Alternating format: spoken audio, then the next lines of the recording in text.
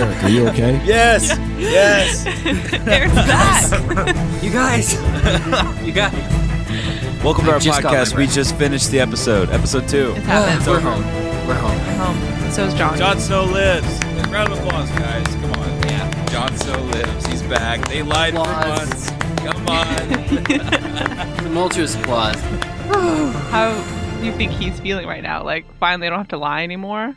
Well, he didn't do a very good job to begin with. Yeah, he didn't. Well, hang on there, because would we have believed him even if he had put on the best performance of like lying about? I mean, I don't think he could have done any better. I think we wanted to believe what we wanted to believe. Have you guys felt this excited after a Game of Thrones episode? No. Ever? No. Ever? No. Not in a long time, if ever. I can't remember specifically. Hard Home, maybe? Yeah, I don't want to rule. Like I was going to say, I don't want to rule it out. But It's got to have this home was- in the title. That's the key. Yeah, that's the I Everyone made fun of the title, but here we are. Here we are. remember fondly leaping up and down after we finished Hard Home and then went directly to record it. And I feel like tonight is I feel like tonight could be greater. That was one of the best episodes of Game of Thrones. It Right? was I agree. That was incredible. unbelievable episode of that show. It was From it was start to incredible. finish. Yeah. Wasn't no it? question. It was beautiful. It was, I mean, the Jon Snow moment at the end, even though I think we all knew it was basically coming, I still screamed out loud. Did you, though? Yeah. I thought they did such an amazing job. They drew it out just as long That was as one they of the possibly best ever. could. Yeah, one of the best scenes ever. I didn't think it was going to happen Yeah. like that. I think we all expected fire or serious magic or characters like the show really making a big deal about it. Like a bit. I mean, and how do I talk? We made a big deal. We make a big deal about it, but Melisandre was just over his body and a rawlerless ceremony. Just her Or was it? and her words, or was it? But it felt like everything had been stripped away at that point, and it was just. Well, and everything go was smile stripped at away. the end. Yeah. No, that scene was incredible. I mean, the tension in that room and the silence as everybody, like as Tormund scoffs and then Ghost goes to sleep and then Melisandre leaves and then Davos hangs around, but then he leaves and I mean, Then it happens. It Yeah. had to happen when no one was in there. It's just something about it. Young Ned Stark. yes. And young Ned Stark. That awkward moment. I wanted to tweet this, but I didn't. But that awkward moment when you think it's going to be a Lyanna Stark flashback, but it ends up being a Hodor flashback.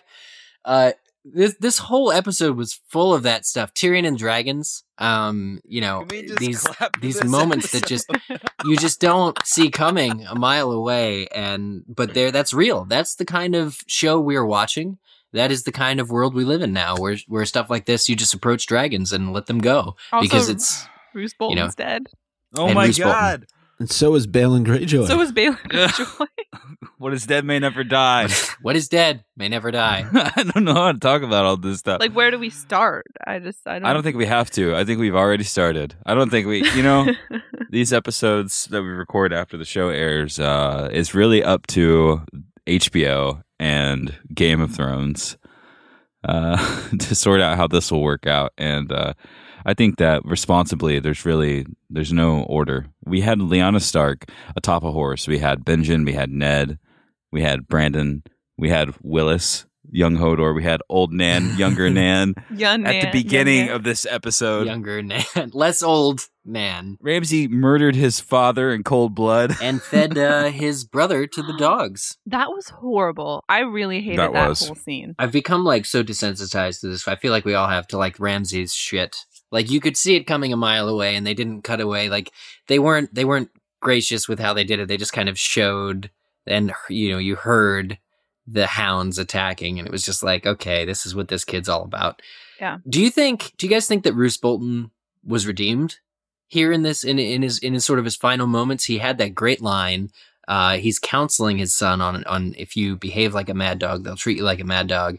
They'll take you out back. He's sort of. He was a little naive at the end, and it reminds me of the other naive characters who paid for it with their lives. It's hard to say. I don't really think that Roose could be redeemed simply because of what he did at the Red Wedding. He has such a huge hand in that. And I tweeted when was watching the episode on the Game of Owens handle that basically Payback is a bitch. And That's exactly what he got here. I know there are probably qualities about Roose when we see him in certain scenes with that we may be able to respect, but you have to remember what he did to the Starks, and he's not a good guy. What he's done his entire life, the kind of person he is, the kind of house he's helped push forward. He flays people. Yeah. As many as Ramsay? Ramsay's mother underneath her father's swinging corpse. Yeah. You know, this guy is reaping what he has sown. That was my thought when I saw it happen. He did give great counsel though to Ramsay right before he died. Yeah. I mean, Ramsay didn't hear a word of it. Right. Didn't hear a word of it, surely. That's my one hope, is that Ramsay dies quick for making the mistakes that his father was counseling him against making. But honestly, it looks like with that alliance with the Karstark kid, sounds like an old Western, but the Karstark kid and all the houses of the North, seem to be following Ramsay's lead, which clearly there's more there than we've seen in terms of that kid. I think was prepared for what Ramsay was about to do. Yeah. So I don't know. It's interesting seeing a younger generation of the men of the North stage a coup and really kind of shake things up there. That's essentially what Ramsay's relying on is all of these houses to overthrow even their own elders. We learned those families' names here too. Not only is the Karstarks, but the Manderleys and the Umbers look like they would come into an allegiance with Ramsay. And what really worries me, I don't know if any of you got a chance to see the preview for next week's episode, but it looks like the Umbers have a gift for Ramsay. Yeah. And that worries me for one Rickon Stark. It does me too. Sam, my grandmother just texted me, best snow day ever. That is a tweet. Get it up there with some little emojis. You want me to do it? I'll do it right now. You got to change her contact on your phone to Grandma or Grammy or Gram if it isn't already, and then and screenshot that shit so that people know exactly, like, full context right there. Your grandmother is a baller and uses these opportunities post show to talk with you about Game of Thrones. That's the special thing about all of this. Did this episode not just feel like a celebration of all the things that we love? You know, like from the very beginning of going back to the familiar place of Winterfell and then visiting it later in the future and experiencing Theon's introspective mutterings with Sansa, and then going right back to Pike and feeling the amazing portrayal of Balon Greyjoy just sort of melt through the screen.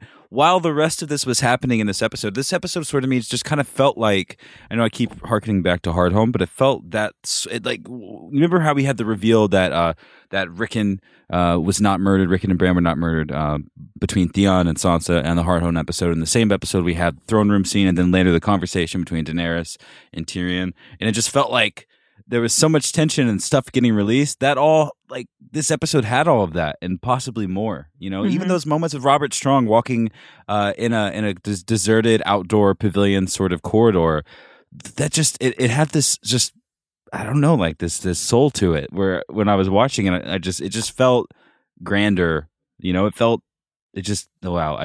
was no setup. This wasn't an episode one where, there was a direct purpose. This was just, I felt like this was just gratuitous storytelling. Shit happening. Yeah. You know what I mean, though? Just like, yeah, here it is. Celebrate it. This is what's going on. This is my question for you, Zach. Yeah. You didn't feel great about the first episode, and so I'm wondering if your perception on what this season's going to look like has changed after watching episode 2. I felt good about it, but I was worried about some things because we're going into unknown territory, and I trust George R. R. Martin's storytelling, and we've come to know that can be relied on. And definitely, yeah, I've been worried, but I'm not worried anymore if the show stays like this. I mean, this was a fantastic episode. I know that we just watched it, so it might be a little bit of that. But well, the first episode set the tone well in terms of connecting last season with this season, and as was mentioned, there were so many cliffhangers from the end of season 5 that you're not accustomed to seeing in a normal Game of Thrones finale. So it was great to just jump right back into the action. And now in this episode, you have the continuation of that. Like the payoff. To get that payoff, exactly. And to so quickly, what surprised me about the end of this episode was that they wasted no time in bringing Jon Snow back. I mean, one episode, I mean, we did have to wait an entire offseason, don't get me wrong. But to do that at the very end of the second episode tells you that he's going to be integral to what happens moving forward. And we didn't really know that coming into this episode. We knew that his body was still being protected by Davos and the loyal members of the Night's Watch. We knew that Dolorous Ed was off treating with the wildlings to try and get them to come to the aid of Davos and Jon, and they did. And I was just shocked. I really thought, and somebody mentioned this earlier, that the episode was going to end without him coming back, and we were going to have this drawn throughout the entire season. And actually, for a moment, when Ghost had his eyes closed, I thought Ghost had been sacrificed for Jon, and I thought we were going to lose Ghost in this episode. So I don't know where any of this is going. I love the fact I don't know where any of this is going, but now that we are here and he's back, we can put all the speculation to rest and move forward. I will say, only because I wanted Ghost to kill Ollie. GK16. I was a little, I don't want to use the word disappointed, but I wish that there had been more of a fight at Castle Black. I was surprised that the way that unfolded fairly quickly, like the wildlings came in fairly quickly and the Night's Watch smartly surrendered. And after a little bit of encouragement from 1-1. Right. Straight from the book, right? Just dashes his head against the wall. Right against the wall, like a fly. So good. And Thorin's like telling them to fight.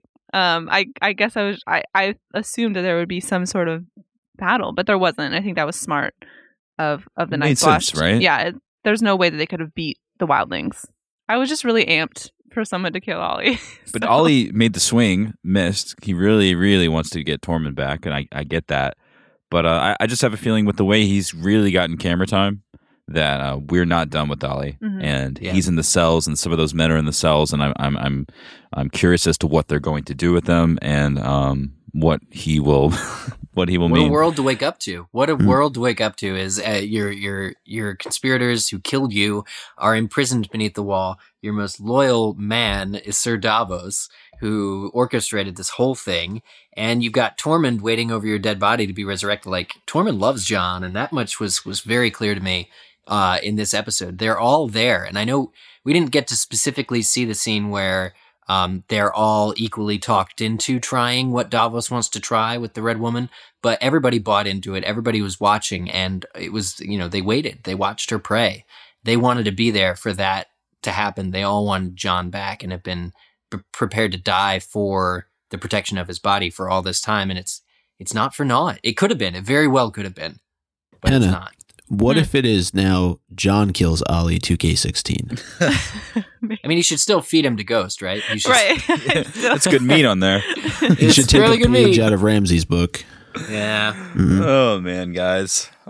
I'm so glad that we do this with each other. I am too. Yeah.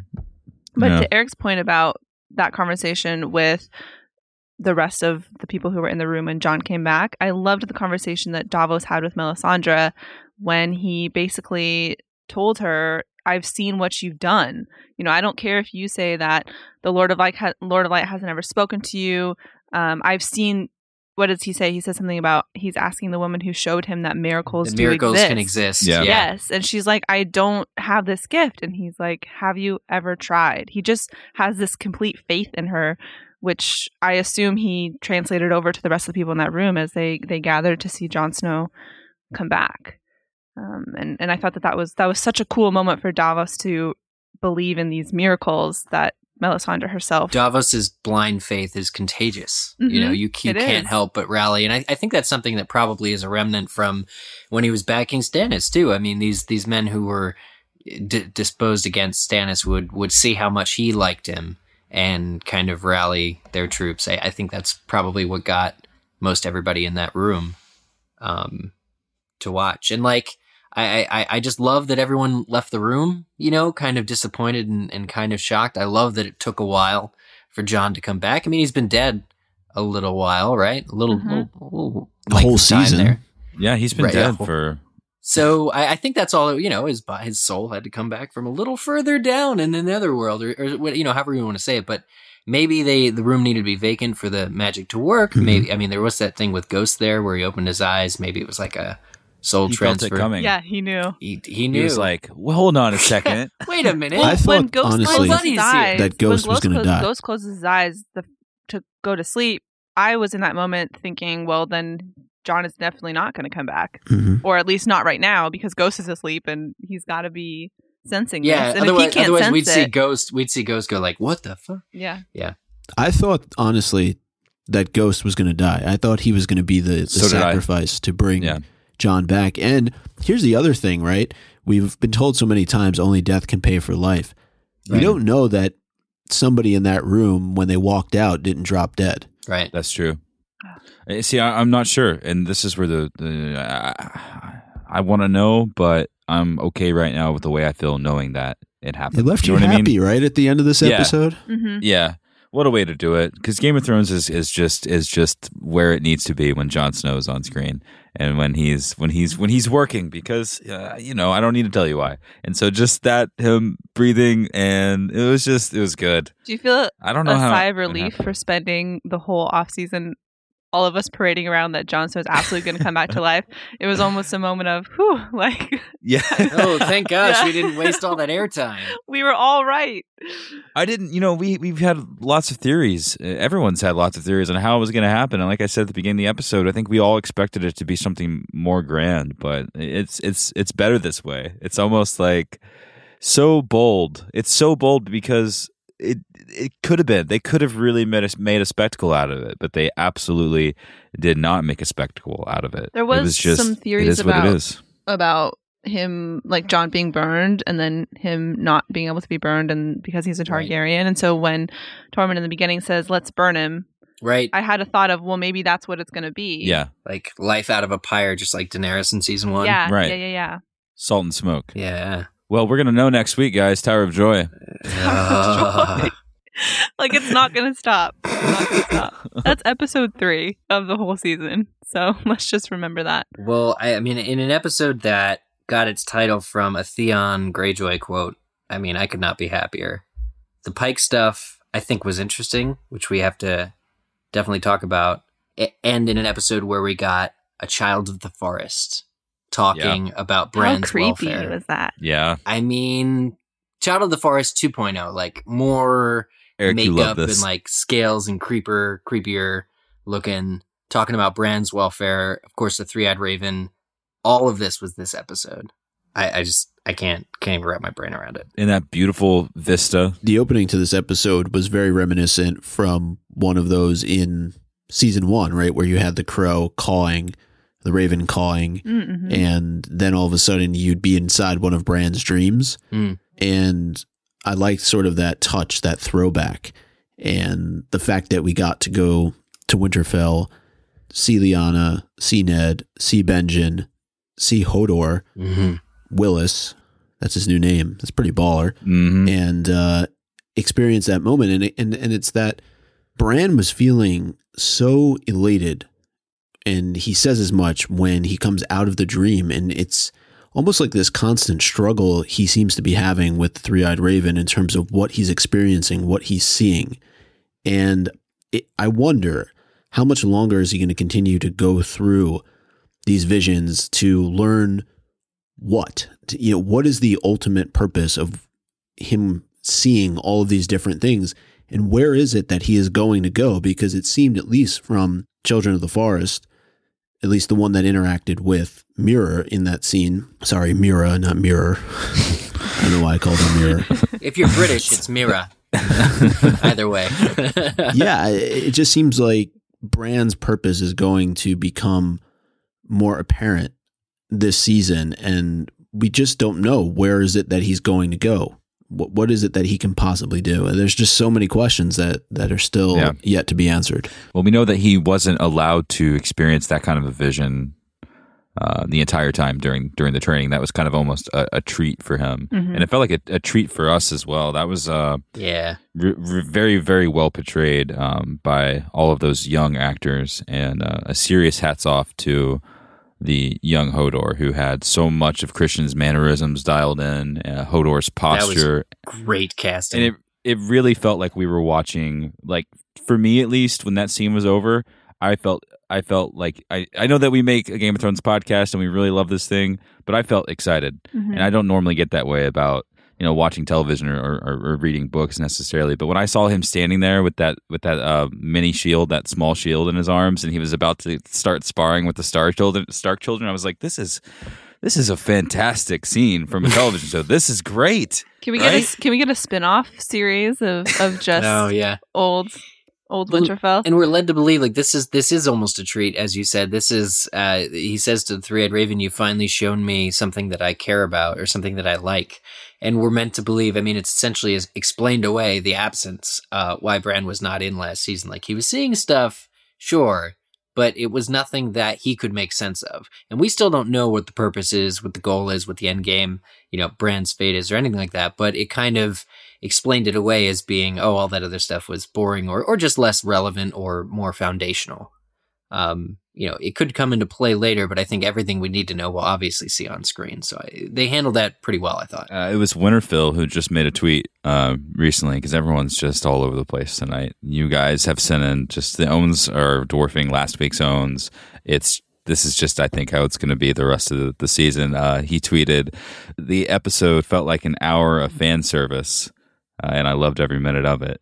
And when you think about it, and you think about the like I said earlier, there's the slow nature of having Robert Strong. Like that scene was unnecessary. The scene of the man talking about his gratuitous violence. Yeah, I mean that, and also just the reference to Cersei's walk, which made sense. But the guy talking about the size of his package and how much the Queen wanted it, and then it. I did too. But and Robert Strong dashing his head against the wall. It was just, it was confident storytelling, comfortable with our characters, and I love that Robert Strong is a person that we can spend time with in a hallway, and he gets screen real estate. Like, it makes sense, I mean, the guy even cleaned his armor a little bit before he smashed his head against the wall. I really liked the scene of all those people chatting in King's Landing, because I think that's reminiscent of what we get to see in the books of when we're in taverns or traveling on the road, and we get to hear people that we don't spend time with talking about these characters that we really care about.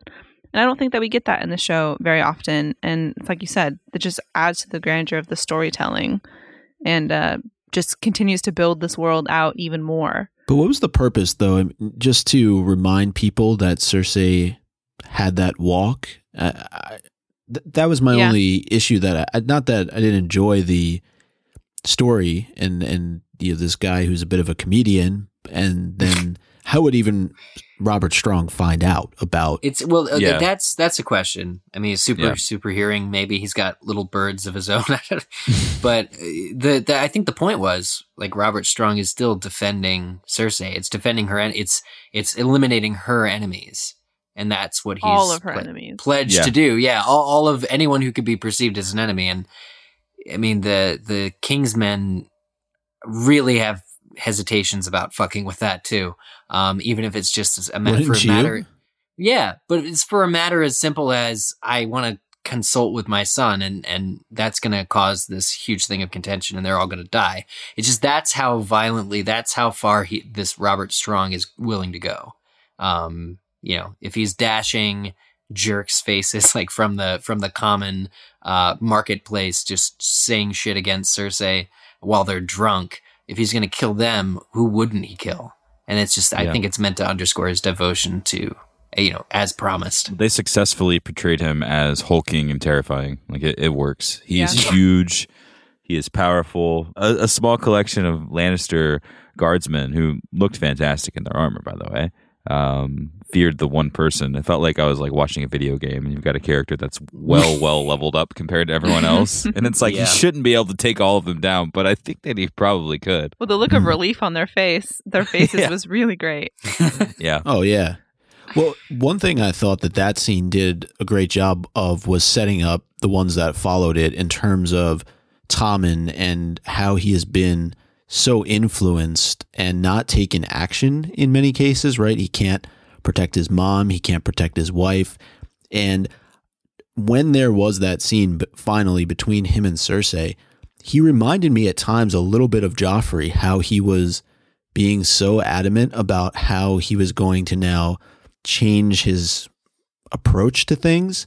And I'm assuming that's going to influence how he's going to go about things as king moving forward. He really essentially like recruited her to his side again. Like I don't want to, she didn't necessarily give up on him, but she had her reservations and she had her issues with the prophecy and what's happening to all her children. And the question that I had coming out of that scene was, does she believe in him? Is she going to let him try, or is she going to let the prophecy sort of dictate her fear? Like, if you'll notice when he first walks in and she asks, she's obviously upset about not being able to see Marcella, but she asks if they dressed her in the red or the gold. She's focused on the prophecy. Gold will be her shroud. He says, oh, the gold. She's like, it was always her color, but she's still focused kind of on the prophecy. She wants to sort of disprove it, but she's still putting a lot of faith in it. And I'm just wondering, like, to what extent is she going to allow this child of hers to be taken in front of her? Is she going to take matters into her own hand? I just don't know what Cersei's going to do. I'm not necessarily suggesting she's going to kill Tommen, but he worked really hard to recruit her in this scene back to his side. And she said it worked, but I don't know if it worked. Well, she was very distant in the beginning, and then they embrace at the end. And so she's thinking. I think so. She's all he's all she has left, really. Jaime. I mean, she has Jaime, but I think that Tommen is her last child. It's her only son, and I think that's a good point. Yeah. And after that scene with the High Sparrow, and after Tommen speaking with his mother, I have the Lannisters are going to fight back hard. You know what I mean? Like, a lion still has claws. They're gonna, like, I saw Cersei and I was like, she's gonna just demolish this city. She doesn't give, you know what I mean? Like, it's over. Yeah. It's over. Like, I feel like the anger is just churning inside of her, and I'm not mad about it. It's sort of like what they did with what George did with Jaime, the way that we severely sort of disliked him, and that's the kind of person he was meant to be. And then obviously we learned more about him, and we experienced more in the story, and then he's come out on the other side. I think, like, before we would have been really angry or upset, at least, if the Lannisters would have like basically lashed out, because like they've always had they've had so much going for them, and you don't really root for people when they're in that circumstance necessarily. But right now, did you guys get upset? Like, what did it bother you when the High Sparrow was so frank with Jaime? Weren't you just kind of like, come on? I loved it. I was chanting, kill him. I was scared. I was frightened because he confessed to releasing Tyrion, to helping Tyrion escape. He said, I helped my brother escape when I, and that's dangerous knowledge to just be throwing around out there, because ultimately I think the point was, like, why haven't I been arrested? But honestly, the answer was probably just, we're biding our time. We're waiting for like, it doesn't necessarily make sense. Their rules, their positions are a little arbitrary. And the High Sparrow is doing a great job at disguising exactly what the Faith militants' motives are in the city. Because honestly, Jaime should be imprisoned, and there wouldn't be anything that Jaime could do, and there wasn't in this scene, to stop them necessarily. And they'd still be out of the reach. Jaime would be out of the reach of Cersei and Tommen if they did. So why didn't they? What's their end game? It's just really, I think that scene really served to show that they're after something. But like, imprisoning him for some reason isn't going to make that easier. So that's the question. What is next in King's Landing? Like, when I asked, did it bother you? Like, were you rooting for Jaime in that circumstance, or were you rooting for the Faith? Were you rooting for the Lannisters? I think we're absolutely rooting for the Lannisters. I think that even if their demise is going to happen eventually, I want them to go out swinging. Yeah. They've been so powerful that I think it would be a shame to just kind of watch them crumble without them fighting back. And when would we have rooted for the Lannisters like this before? Never. Not really. No. But that stupid barefoot High Sparrow comes. I wanted Jaime to take care of him so badly. We have no names. Every one of us is poor. And yet together we can overthrow an empire. Like, he's too cocky to live. That was such a powerful line, though. Yeah, it was. It was such a huge power move, though, to have the entire Faith militant, or at least the armed members of the Faith militant, which enough to fill the room. So pious that you would arm members of a religious sect. Well, but I guess it's not that uncommon. Yeah. So I was rooting for Jaime 100%. So Zach, I totally agree with your point of how you just don't think that these are people that at one moment you'd be supporting, but then a couple seasons later you're cheering them on. And I know in the last episode we referenced how that was the case with the Wildlings, right? We were always cheering on the Night's Watch to defeat the Wildlings, but now in this episode we were cheering for the Wildlings to defeat the Night's Watch. So it just showed you the ability of George's writing to in some ways endear you to characters that at one point you weren't very fond of. And the Lannisters are those types of characters. Jaime is that type of character. Cersei is that type of character. And you're just able to identify with certain things that they are going through. And it's just amazing to me that we're sitting here in season 6 and we're totally behind the guy who threw Bran out of a window. Yeah. And we're totally behind the woman who is responsible for Ned's death. It's just we wanted him to crazy. kill a priest in a holy sept. What have we become? Yeah, monsters. We've become monsters, and all of you listening are monsters too. Monsters. So Robert Strong, I mean, couldn't get much better than that. Nailed it. I'm Dude's a scared of beast. him. He looks so frightening and so strong, and Qyburn should be very, very proud. I know why he was kicked out of the Citadel. This bastard's crazy. Look at this guy. He's crazy. I saw a want him on picture my of side. Hafthor, who plays the Mountain, walking with his makeup on, but like it's just enough makeup so it like is inside. You can see it from the helmet, and it looks hilarious, just like a dead patch on his face. And it's just, I don't know. It's good to know that he's playing the role so deftly. And I don't know. I'm just pumped about the stuff in King's Landing. The last week's episode, didn't have me that excited. It was obviously necessary, but how cool was that shot of the Sept of Baelor from Cersei's balcony across King's Landing? Just great. Welcome to the kingdom.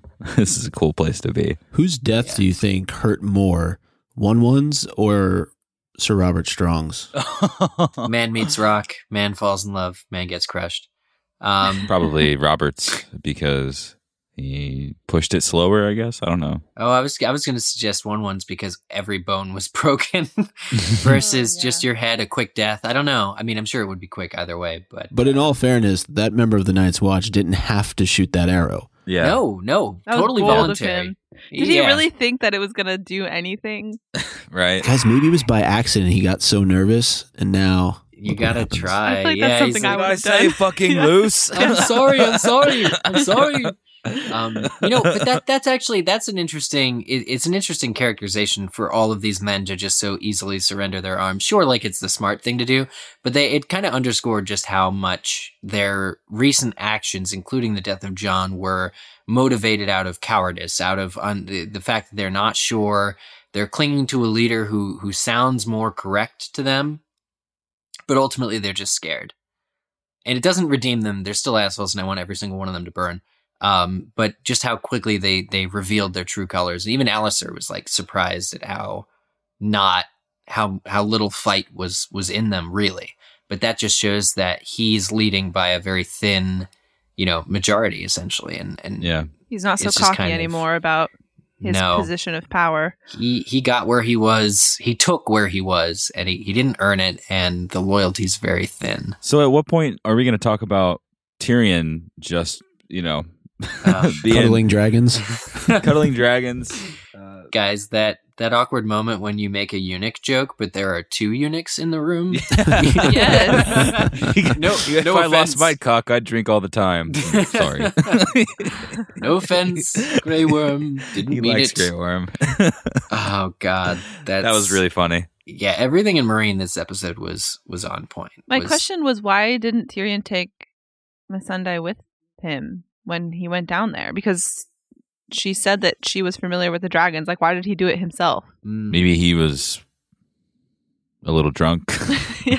Yeah, that's all. but it wasn't I like could think of. I think was- that makes sense. Like you don't because like she has a proven record with these guys. Right. And if you want to be familiar with them, why wouldn't you go alone? I mean, it ended up working out fine in the end, and I think it's more more exciting that we got to see him do it himself, and he gets to tell that story about when he was a kid, and he's literally quoting the book straight from the book. And we just did that chapter a few weeks ago, guys. Yeah, we just did that chapter, and so that was really cool.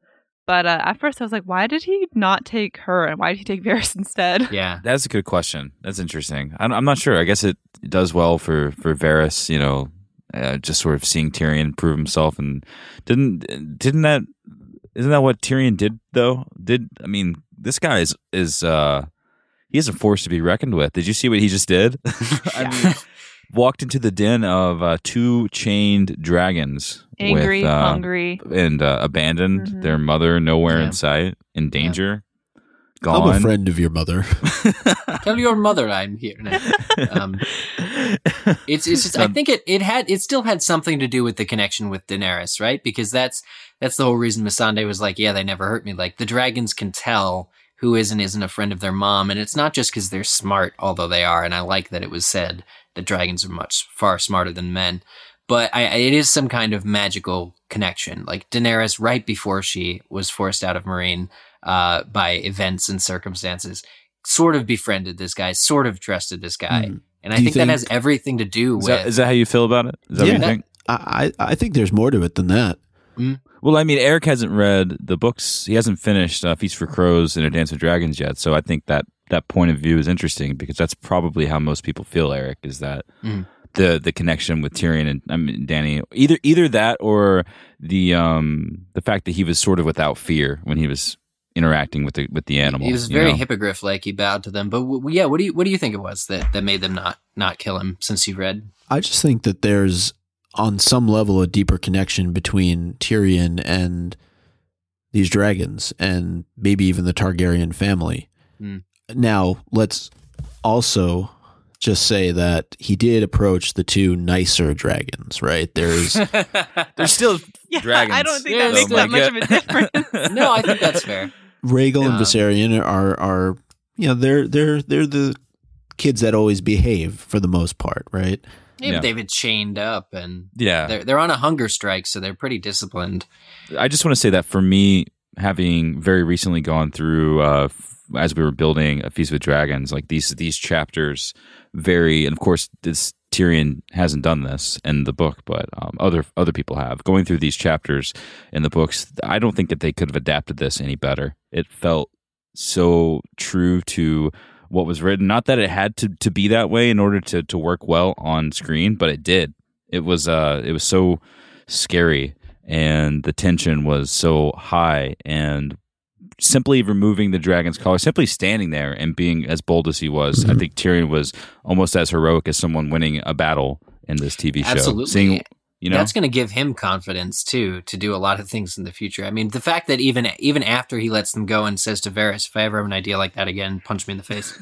Like, yeah, it was a funny line. But really, he was sort of surprised in himself and still so shaken by the moment that he just said, never again. Like, sure, this one time, but not again.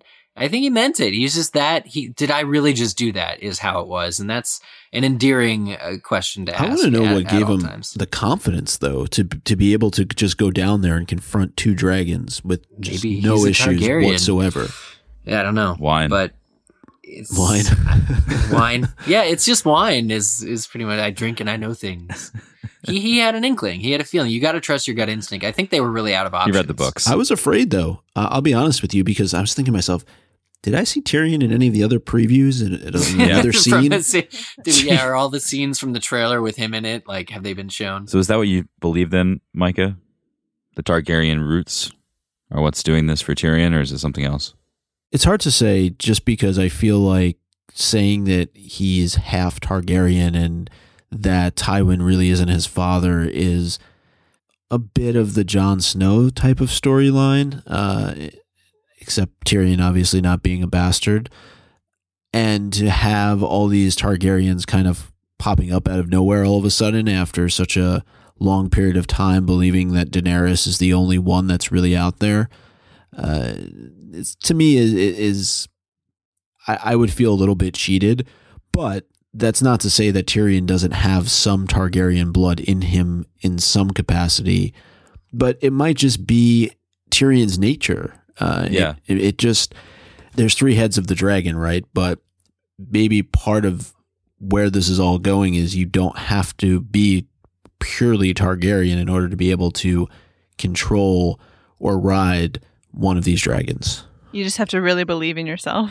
Yeah, like maybe it's not who you were born, and it's not the kind of family you were a part of or how much money you had, but the kind of person that you are, the kind of person that you sort of resolved yourself to be. Yeah, I think that's certainly possible. What do you think, Anna? Well, I feel like I agree with what Micah was saying, essentially. I definitely think there's more to Tyrion and his background and why he's able to tame, quote unquote, these dragons, or was able to approach them that way. But I don't know the answer. But I would agree with Micah, I think. I'm sticking with the Daenerys' friend shtick. Not because I don't acknowledge that it's possible that Tyrion could be, Aerys's bastard or whatever. But I think that it could be either. I think is why it's brilliant that it's played that way, or both. Or both. Either or both. That scene was just, I don't know, almost haunting to me. Just when I think it was Rhaegal turned his head and sort of said, "Okay, take my collar off." And they were communicating, but not with words. I mean, especially after just reading Tyrion's chapter explaining the dreams he used to have, and then getting that same quote as he was saying it lovingly and as an equal to Viserion. It was just like, it could have been more rewarding for me. The feels were really strong, and a scene like that can carry an otherwise lackluster plotted episode. But to have that in the episode that Ramsay murders Roose Bolton, and to have it in the you know what I mean, Jon Snow returns. It's just this is episode 2, and I'm feeling incredibly hopeful for all that's yet to come. I mean, Jon Snow is going to be alive in the next episode, and we're gonna have to deal with the explanation of that. And he's gonna walk, stand up and walk around. I'm surprised there's anything else besides just Jon in the next episode. That it's not another at the wall episode to just deal with the gravity of the situation. I wonder who's gonna be the first to see him. Are we gonna take bets? Ghost. I mean, Ghost. Yeah. Well, Ghost doesn't count. Did you see the grin on Ghost's face? Ghost doesn't necessarily see him yet. He was so happy. Do you guys think that Jon was floating sort of midway through the cosmos inside of Ghost's mind? I think that's possible. No. Look, the body isn't rotting. The body should have really, by that point, I think, had some sort of form of degradation to it. I mean, it wasn't even necessarily discolored or whatever. It's pretty cold up there. It's cold, yeah. It's pretty cold. You can explain it away. Yes. I know. I will grant you that. I will grant you that. I'm going to. But there was something special about that corpse from day one, I think. It's really beautiful for start. Our conversations, we all just kind of keep coming back to Jon. Yeah. Well, let's talk That's about... okay. I didn't think it was going to happen in episode 2, guys. No, Me I think neither. we're all No kind way. of surprised. It's Pleasantly, episode right? 9, is it? Oh. Yeah, we're all pleasantly surprised. This is episode 9 type material. It feels that way. Yeah. Well, there was that episode 2, Purple Wedding. I mean, they're redefining it, I think, right now. But let's talk about Pike. Actually, a little bit here, if we can. Of course, Eric. I'm kind of worried. Because For who? well, I just think it was all kind of smushed into this otherwise very exciting chapter. The whole bit about the King's Moot flies by in 5 seconds after Balon's fall. And I don't know that I liked it. Did you like the scene preceding it, though? I mean, It was fantastic. But I mean, a lot of the exposition was what was that, shoehorned right? in. That was that bridge shot. That was incredible. It was incredible, and Euron was amazing. I felt like he looked like such a Greyjoy. He had that amazing. He looked like Theon almost. Yep. I felt like, and their mannerisms were almost the same, and Mm-hmm. you couldn't really see his face. And they're absolutely brothers. I thought that was really neat. I don't mock the drowned god. I am the drowned god. And the drowned god. What? Okay, pretty good introduction. I mean, he has a goes, good introduction. I am in the, books, the storm, too. brother. And I'm gonna start saying that. I don't know, guys. I mean, this is what we got Dorne instead of the Iron Islands last season, and we all know how we feel about Dorne still. And I just hope the Iron Islands don't succumb to some of the same summarizations and fast pacing, like by omission, that they've done with Dorne. I think I think it could go either way. Not to bring anybody down in the conversation, but I think it could go really go either concern. way. Way fair, man. I mean, I really, again, the lineage, it's important, but in the books, they go a lot slower at dissecting it. That's true. But I mean, look how good it was. You know, it really was good. It really, really was good. Mm-hmm. Euron standing there on a bridge with Balon. You know, they were patient with the Balon thing, and I'm so glad that they were, because we've known he was dead for years, but to do it in this way, and for that to be Euron's introduction, and we can guess that Euron's going to be around for a long time, it was fantastic. Yeah. It was just it almost didn't belong in a television show. It was just grand. It was just grandiose. You know what I mean? He's standing on this bridge. He tells his brother that he is the first storm and the last. Like, this guy is... When men see my sails, they pray. They pray. That's cool. Yeah. I can't believe Balon walked onto that bridge in the first place, though. As soon as he puts his foot on badass. I know. It's like, This is a man who stakes his entire reputation on taking, and he's taking those next steps across the bridge. I think. I mean, you couldn't see. Well, in the books, it's mentioned that he had done that so many times before, right? That's why they're so suspect of why he died. Right. Yeah. You know, this is a man who's crossed those bridges many times. I mean, I'm just surprised. I guess again, and it was the scenes. I wonder how much time has passed from his fall to his funeral, because it's the very next second in the scenes. But who reported the body? Who found the body? First of all, he dies in a storm. You know, do you ever really expect to find the body? Let alone, it was just so sped up that it gives me great pause. In terms of the actual locating of his body, holding the ceremony, and having Asha declare that she is going to find who did it. I think that your concerns are legitimate, especially after just the whole Dorne fiasco. I don't want to call it a fiasco because I didn't think it was a fiasco. Call it a fiasco. But, I mean, Micah would call it a fiasco. I think that that's a legitimate concern after Dorne last season, after Dorne last episode. But I feel optimistic. Like, let the fast forwarding stop here. Like, let's let this whole thing play out. I think there's a time and place for it. Like, we got to feel some space in the first scene with young Ned, which was just incredible. It felt great. We were comfortable. You know, so if we have to sacrifice pacing here and there to move the thing along, I'm okay with that, because, you know, I'd rather have time spent on a wide angle of the bridge and the storm and the two brothers facing each other down than the guy finding the body and saying, look, this is the king's body. You know, we can kind of put those things together. But I mean, you're so right to have that fear, because we've learned that the people making this show are human, and that's just how it is. So, you know, I think it's, if we're not realistic, then that's not healthy. You know what I mean? Like, I don't know what I'm saying.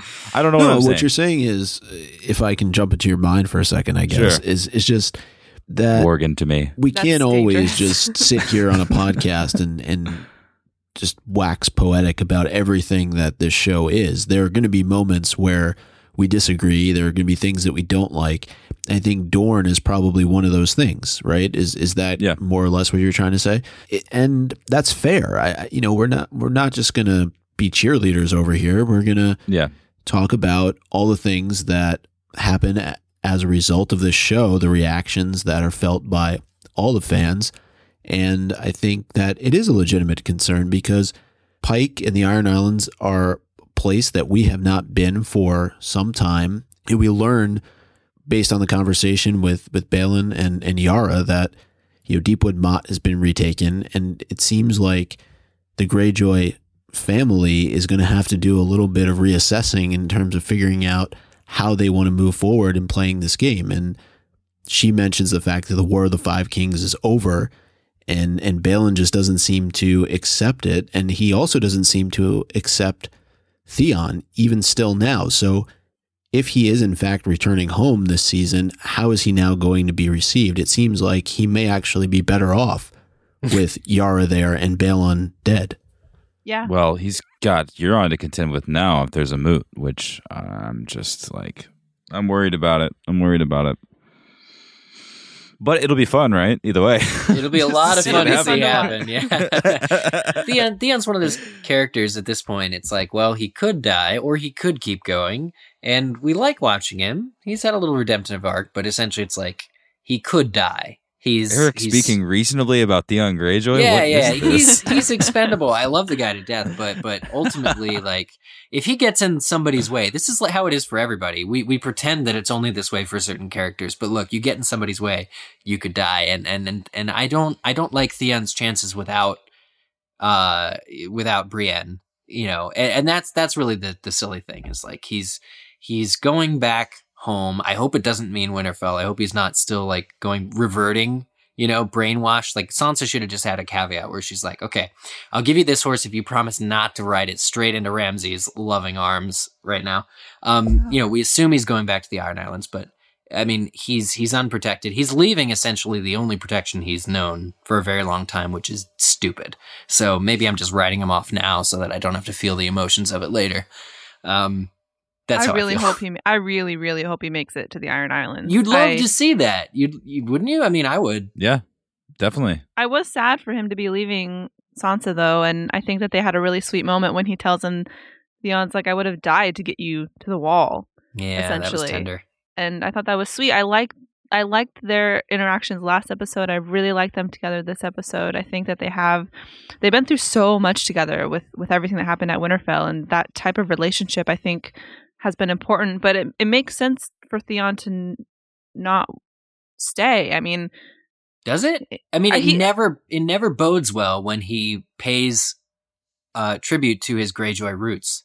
Remember what happened last time? He can't pay back the Starks, like he said. I mean, he's done so much damage, and he could try to redeem himself, but there's nothing that he could do to fix what happened. And so I think that he feels like his only option is to go back to his true home. You know, that's the only way that he can maybe start to make a difference. Maybe. Interesting I worry comparison, home guys, though, between Theon and actually Jaime, because they both have these moments where they're recounting all the terrible things that they've done. Mm-hmm. Do you notice that at all? Yeah. That's a good point. That is very interesting. And Theon doesn't want to take the black. I thought that was a brilliant solution. But I wouldn't want to take the black either if I didn't have to. At this point, being the first defense on the wall, forget it.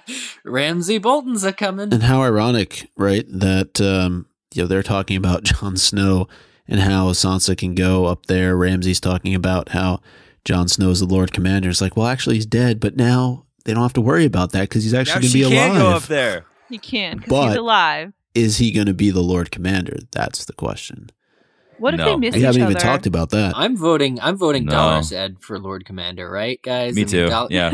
The five brothers that they leave alive, Dolorous Ed should be in command of. What if we have one of those, you know how this tends to happen, those barely passing each other misconnections? What if Sansa is headed to the wall and Jon is headed to Winterfell and they miss each other? I'm going to have a heart attack. They camp in opposite tents or something. Yeah. Judging by how strong the season's been so far, that's going to happen like next episode. I know. Yeah. I'm not ready. I don't know where we go from here. I feel like that we have thoughts that could blossom in the next 2 or 3 episodes, but what about the last episodes of the season? Like, where are we going to be then? Euron's going to be just spraying blood all over the Silence. You know, God, just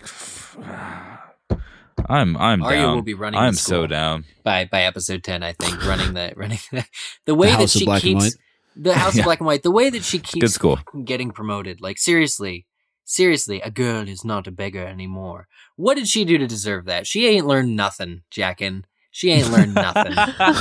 So harsh. Yeah, that's a storyline that's just. If we want to talk about one this season so far that's not doing it for me, it's that one. Really? I wanted to believe. I wanted to believe it'd be good. Because I like the Arya thing, but I think Jaqen is whoever this man is, Jaqen, is it's the favoritism's clouding. He's not actually helping her with anything. I don't think she should have spent a little bit more time learning how to listen and hear and defend herself. I understand it's tough, but she's got nothing but time. Do you frankly, think though? that this means that she's not going to still have the same types of lessons? She's just going to be doing them in a different capacity? Like, do you think that this means she's not going to be blind anymore? Why move her at all? I mean, why not just let her if it was working before? I feel like her witticisms get her out of all of this, like, trouble. Jaqen keeps going back on and whatever we think his word is supposed to be. I don't know. I just think she's the teacher's pet right now. And he was offering her things that maybe normally Arya would have accepted, right? So he's offering her a place to sleep. He's offering her food. Then he finally really ups the ante and offers her sight back, and she still says that she's no one. So maybe it wasn't as believable because she just got her ass kicked, so she was a little bit, out of sorts. Yeah. But I think that she still has more training to do. That's for sure. That's for sure.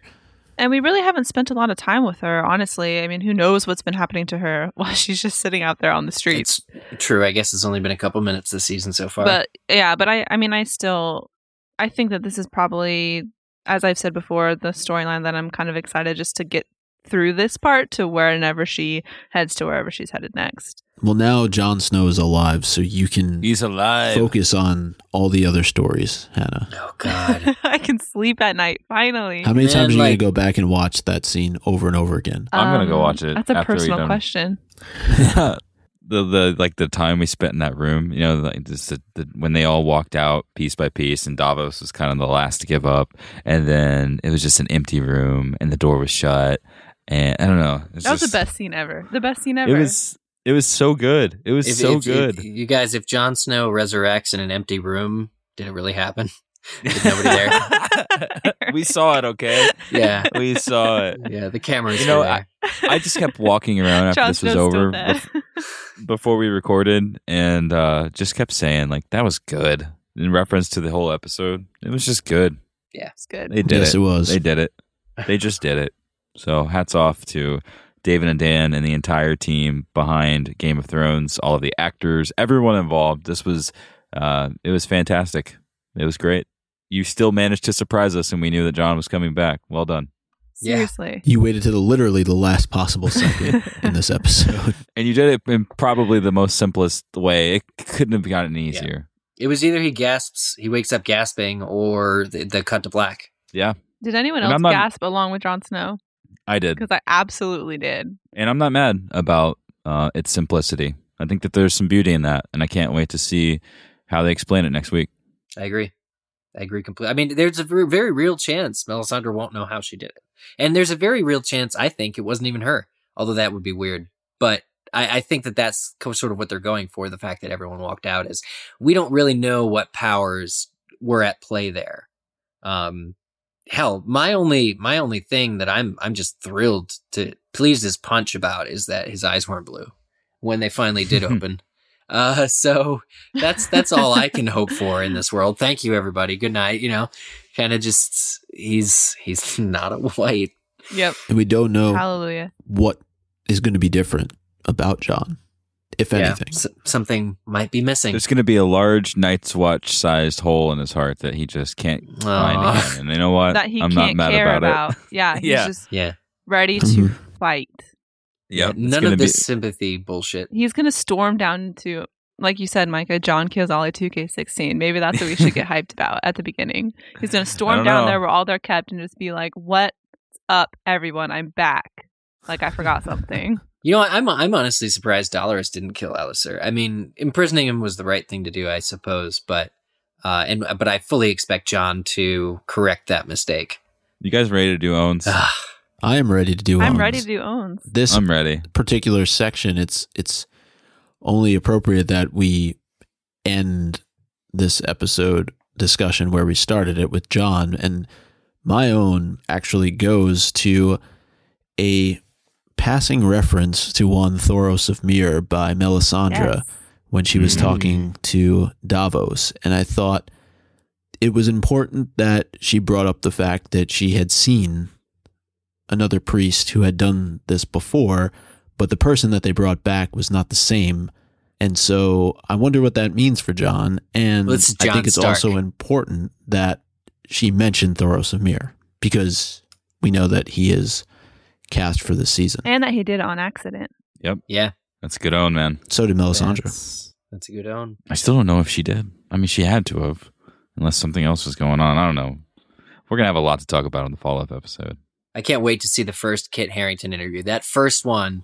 It He's came like- out. He's just going to laugh. Oh, it came out already? Yeah, he apologized for lying. Oh, really? Yeah. he's like, Can I I had get to. my own? Yeah. You want to give It's my that to job. my own? Like, Kit Harington's already on damage control. Nobody's ever He going is. to trust him to tell the truth. Nobody's ever going to ask him to tell the truth ever again. Is that really your own? No, but there is Okay. a train going by, which is giving my own. So I'm going to mute my line, and then you guys should give your own. I'm going to give my own to Sansa for the moment when Brienne and Sansa are talking about Arya. And Brienne talks about the last time she saw her and what it was like. And Brienne goes, she wasn't exactly dressed like a lady. And Yeah. Sansa smiles and she says, no, she wouldn't be. And I thought that was a sweet moment. And I would love to see them reunited. That Mm, would Me be too. that would be pretty sweet. This one's tough. I wanted to originally give it to stuff that Euron was saying because I thought it was a great introduction, even to people that don't know who he is. A little bit of mystery is okay at first, right? And he came in with mystery and swagger and big words, which will probably end up biting him in the ass later. But for now, he's pretty interesting. And like I said, the setting was fantastic. But I think that the true own should go to Lord Davos Seaworth for walking in the room and striking up the conversation with Melisandre, asking the right questions. When he mentions the Lord Commander, and she'd already at that point said, because he said, I bet you know why I'm here. And she says, I will after you tell me, just disregarding her powers, disregarding the air of mystery Everything. she's all carried. And when he says something about the Lord Commander, she says, former. And mentions that he's dead, and he says, does he have to be? It's just he handled it so well. He was the Onion Knight, and I don't know what his plans are in the books, but I don't know how much more beautiful it can get than how it was handled here. So just well done. Again, everyone involved. It was just deftly, fantastically handled, and he really made me feel it. And he really made me feel in that scene that he wanted Jon to come back so badly, that he really feels that Jon is the man that needs to lead them during these times of troubles. And it just aggrandizes it for me because Jon is just a guy, you know? There's plenty of guys that can wield a sword. There's plenty of guys who could hold the same Valyrian steel blade and chop down a White Walker. But it's more than that. It's about what he represents, and it's about his bravership. It's about his leadership and his bravery. And the fact that our Onion Knight feels so strongly for it, I think does well for making us feel all right for putting that much of our trust in him as well. So good on you, Davos. Davos is definitely He made it a happen. good choice. You're right. That's the best own, hands down. My own is kind of a sort of a joke, but I'm going to give the own to Bruce Bolton for the line, "You'll always be my firstborn."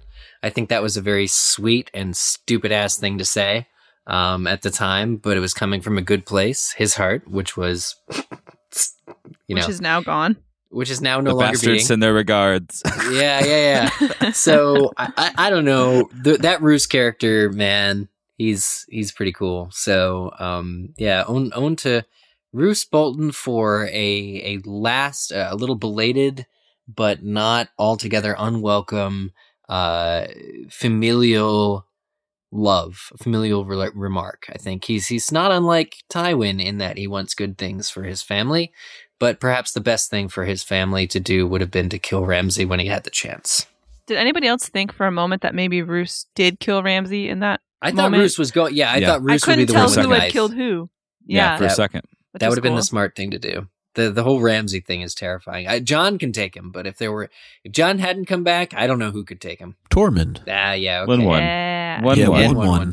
1-1. I don't know, man. That Ramsay Bolton, he's like a bug that you can't kill. That is true. A mad dog that you just can't put down. Well, it is owned. Feels good. It is owned. Well, we've given our owns now, so that means that it is time for you to send in yours.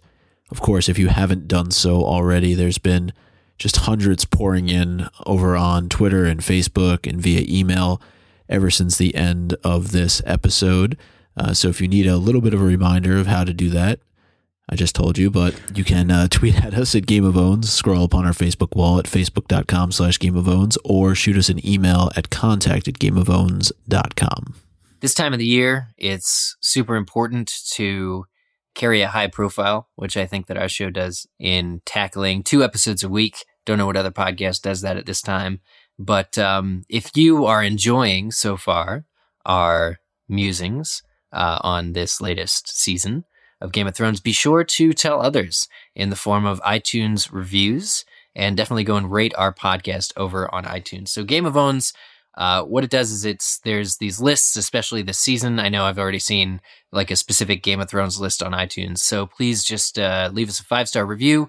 Nothing less than 5 stars is acceptable, or Jon Snow dies next week.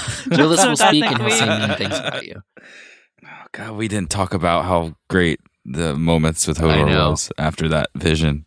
Oh, My question is, you know how on Watchers everybody comments Hodor the first time on articles? Yes. Are we going to have to start writing Willis? Whatever his line was this episode, we should get that tattooed on ourselves. That whole like all 25 words of that sentence that he spoke. You can do All that, right. Eric. We'll be back in a few days. Well, last week, reading Everyone's Own's last episode, we were all laughing so hard that we were in tears. So I'm really looking forward to everyone's hashtags and thoughts about episode 2. I just want to know how you feel, because I feel wonderful. This is going to be a good night. From our snake-ass goon squad to yours, good evening.